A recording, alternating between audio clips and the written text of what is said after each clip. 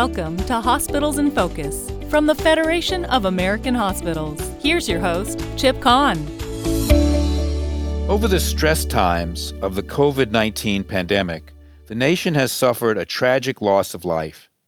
That loss, as well as the medical, social, and economic effects of the pandemic, are unfathomable. But there are two bright spots which we should recognize where American healthcare performed exceptionally. First, the miracle of vaccines is a historic accomplishment for the pharmaceutical industry. And second, one worthy of commendation is the manner in which our caregivers and the hospitals where they work rapidly innovated and adopted treatments that clearly mitigated the effects of COVID-19 for millions of patients. We must acknowledge how they were able to save lives under difficult conditions without a proven cure or readily available treatment pathways. The hospital response, in no small way, can be attributed to the evolving hospital organizations that displayed all the advantages of scale in confronting the challenges of the pandemic and the extremely sick patients who depended on those hospitals for life-saving care. The role of the hospital organizations at scale and the implications of that scale are what we will examine today. Joining me on the podcast is Jeff Goldsmith, who has spent his lengthy career thinking, writing, and advising on strategies to optimize hospital care and organization. His insight over time makes him the ideal person to discuss the evolving role of the hospital in patient care and the impact of COVID-19 on care delivery. Jeff, I'm so happy to have you with us today. Chip, it's great to be with you. To get started, Jeff, would you tell us a bit about your career and background? I did my graduate work at the University of Chicago. I got an academic doctorate in sociology. In 1973, I went to work for the governor of Illinois. I worked in the governor's office for a little over 3 years and then went to the Academic Health Center at the University of Chicago on the south side of Chicago for the next 8. I did a lot of writing about the health system and where it was headed, particularly in the Harvard Business Review. And in 1982, launched a career in strategy consulting, which continues to this day. Jeff, putting the role of the hospital in perspective and considering the pandemic, what were the characteristics of today's hospitals that enabled their performance over the past 18 months under such terrible and stressful circumstances? Well, I think the health systems in the cities that were hit first by COVID, you think about Detroit, New York metropolitan area, New Orleans, health systems in these communities were able to coordinate care across an entire region, across multiple facilities, and to make decisions quickly about where patients could best be seen, stood up testing capabilities when public health outlets were not able to do so, and were able to coordinate how their facilities operated to be able to manage the surge of hospital patients that hit them in the late winter and spring of 2020. It was a remarkable performance. What are the major features of the evolution of America's healthcare that have defined the direction of hospital care today? And what's the developing or current role of the hospital? What are the advantages and disadvantages of these developments? Well, those are a lot of interlocking questions. In the late 70s and early 80s, when I entered the health system, the hospitals were almost 40% of total health spending. And for better or worse, because we lacked elaborate public health resources of a lot of other countries, the hospital became the de facto pivot point of care systems in most communities. In some cases, like New York, Los Angeles, and Chicago, there were large public hospital systems with clinics that were sort of there before. But in the 70s and 80s, we saw, both in the investor-owned and not-for-profit world, the growth in multi-hospital systems that were able to span regions and to both plan and deliver care at scale across large metropolitan areas. And that development, that is the development of regional health systems, has continued pretty much unabated to this day. Jeff, what do you see as the trajectory for our hospitals, considering the point you just made? And what will define the future role of hospitals, hospital care, and healthcare? How will hospitals fit into your vision of what will happen to healthcare in America? When I began my consulting work in the early 1980s, the central question that a lot of my clients were asking, and a lot of those were on the Pacific Coast, were how do we compete with organized care systems like Kaiser that were capitated and that were built around or supported HMOs.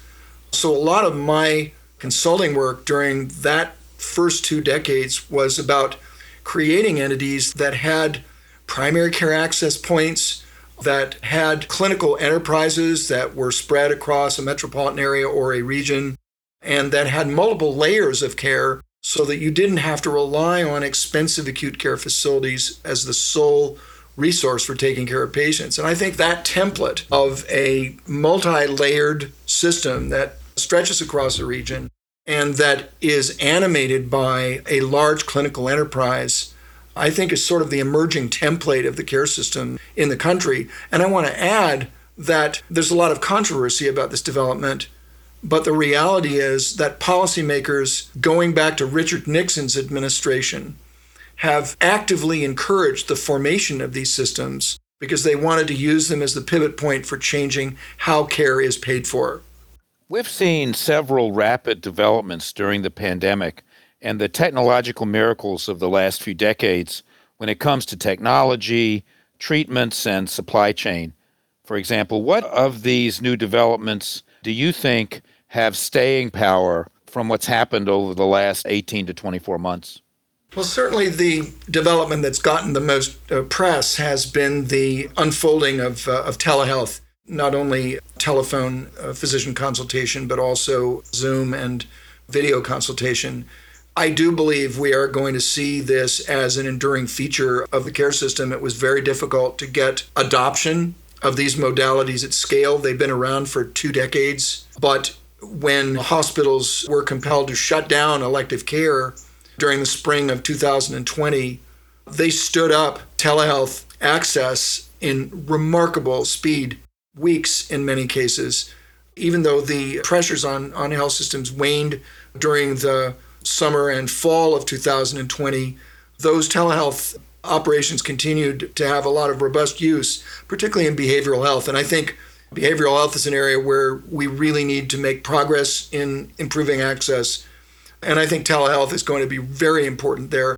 I also think that many of these health systems, I'm thinking about New York Presbyterian in Northwell, that's based in Long Island, but is really all over the metropolitan area, stood up command centers that enabled them to visualize the capacity and staffing levels in their institutions across a system and to really manage them as if they were a system. I think those command centers proved their worth during this period of time and were immensely valuable in making sure that if a given facility didn't have staff, that staff were redirected to it, that if the emergency rooms were overflowing, that alternatives were made available to people. I think those command centers are also going to be an enduring feature of healthcare organization. They were so valuable. And I think as well, this idea of being able to do testing, viral testing, across a region using the clinics and in some cases emergency facilities of hospitals is going to be inevitably a part of the future response that we mount to future pandemics.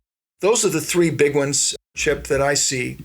I'm going to add as a backup to your point, these command centers, to be successful, have to have troops to command. And one of the things we found early on in the surge, and we're finding in current surge, is that staffing and workforce generally is a problem. We don't have enough staff. How do you see this issue, which really can't be resolved in the short run, but has to be resolved in the longer run?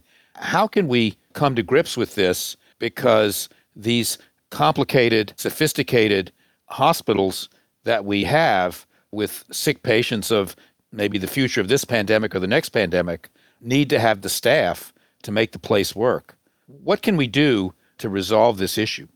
When you think about the strategic challenges that are facing hospitals and the health system generally, the workforce just looms over everything else. When we entered the pandemic as a society, hospitals and other healthcare organizations were overly dependent on baby boomers.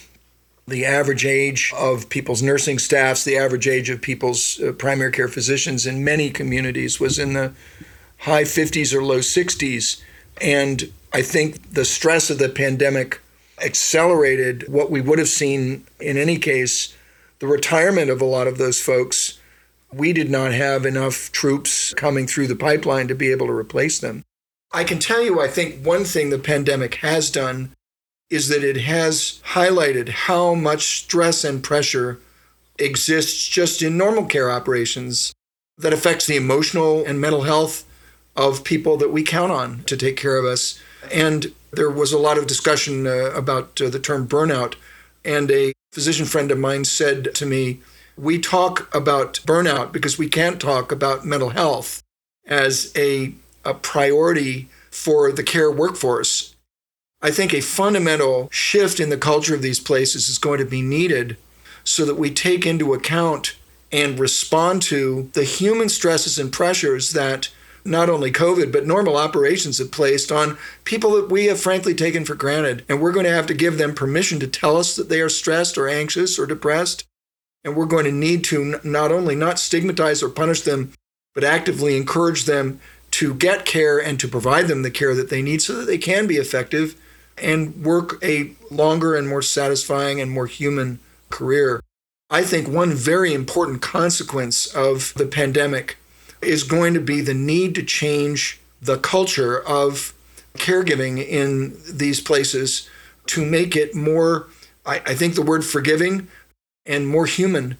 I think it's just the only way that we're going to be able to retain the workforce that we need as the rest of the baby boom generation inevitably retires. I think we can conclude from our conversation today that hospital organizations at scale were what was needed to meet the challenge of COVID-19 and really were assets for patients and communities and meet a public purpose.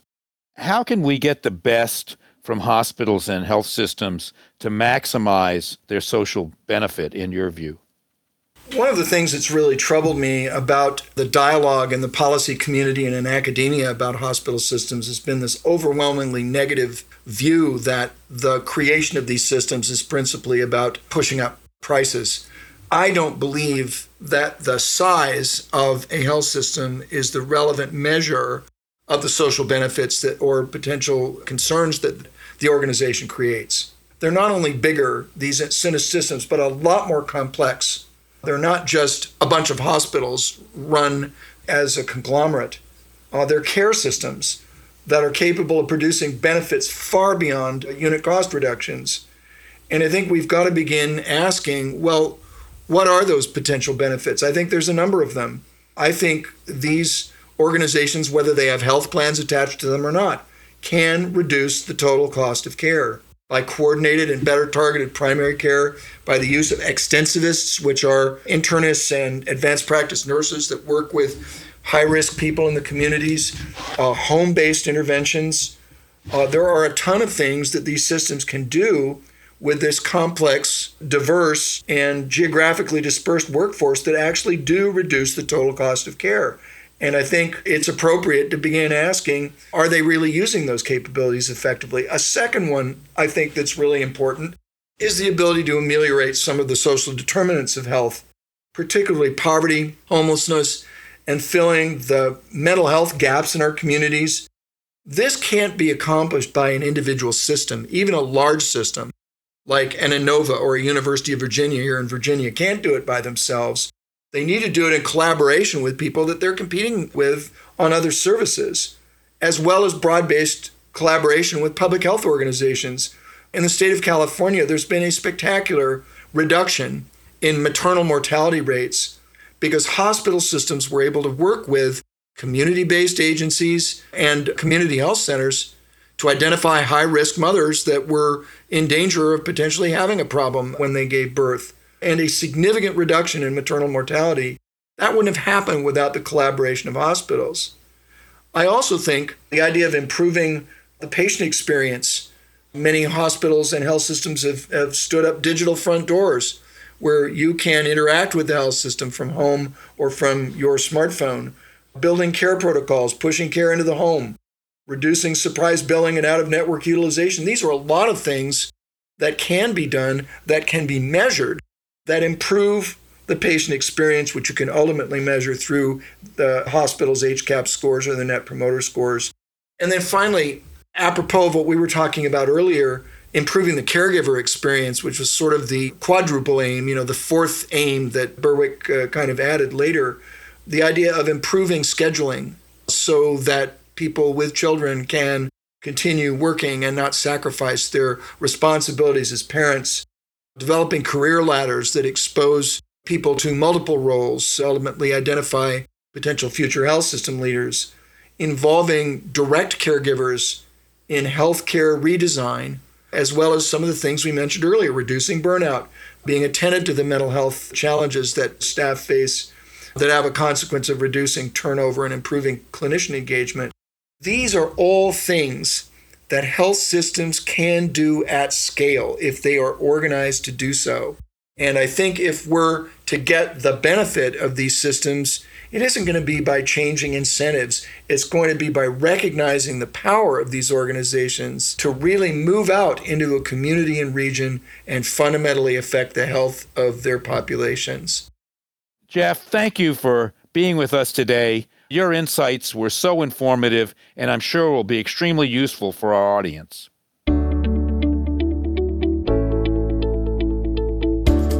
Thanks for listening to Hospitals in Focus from the Federation of American Hospitals. Learn more at FAH.org. Follow the Federation on social media at FAH Hospitals and follow Chip at ChipCon. Please rate, review, and subscribe to Hospitals in Focus. Join us next time for more in-depth conversations with healthcare leaders.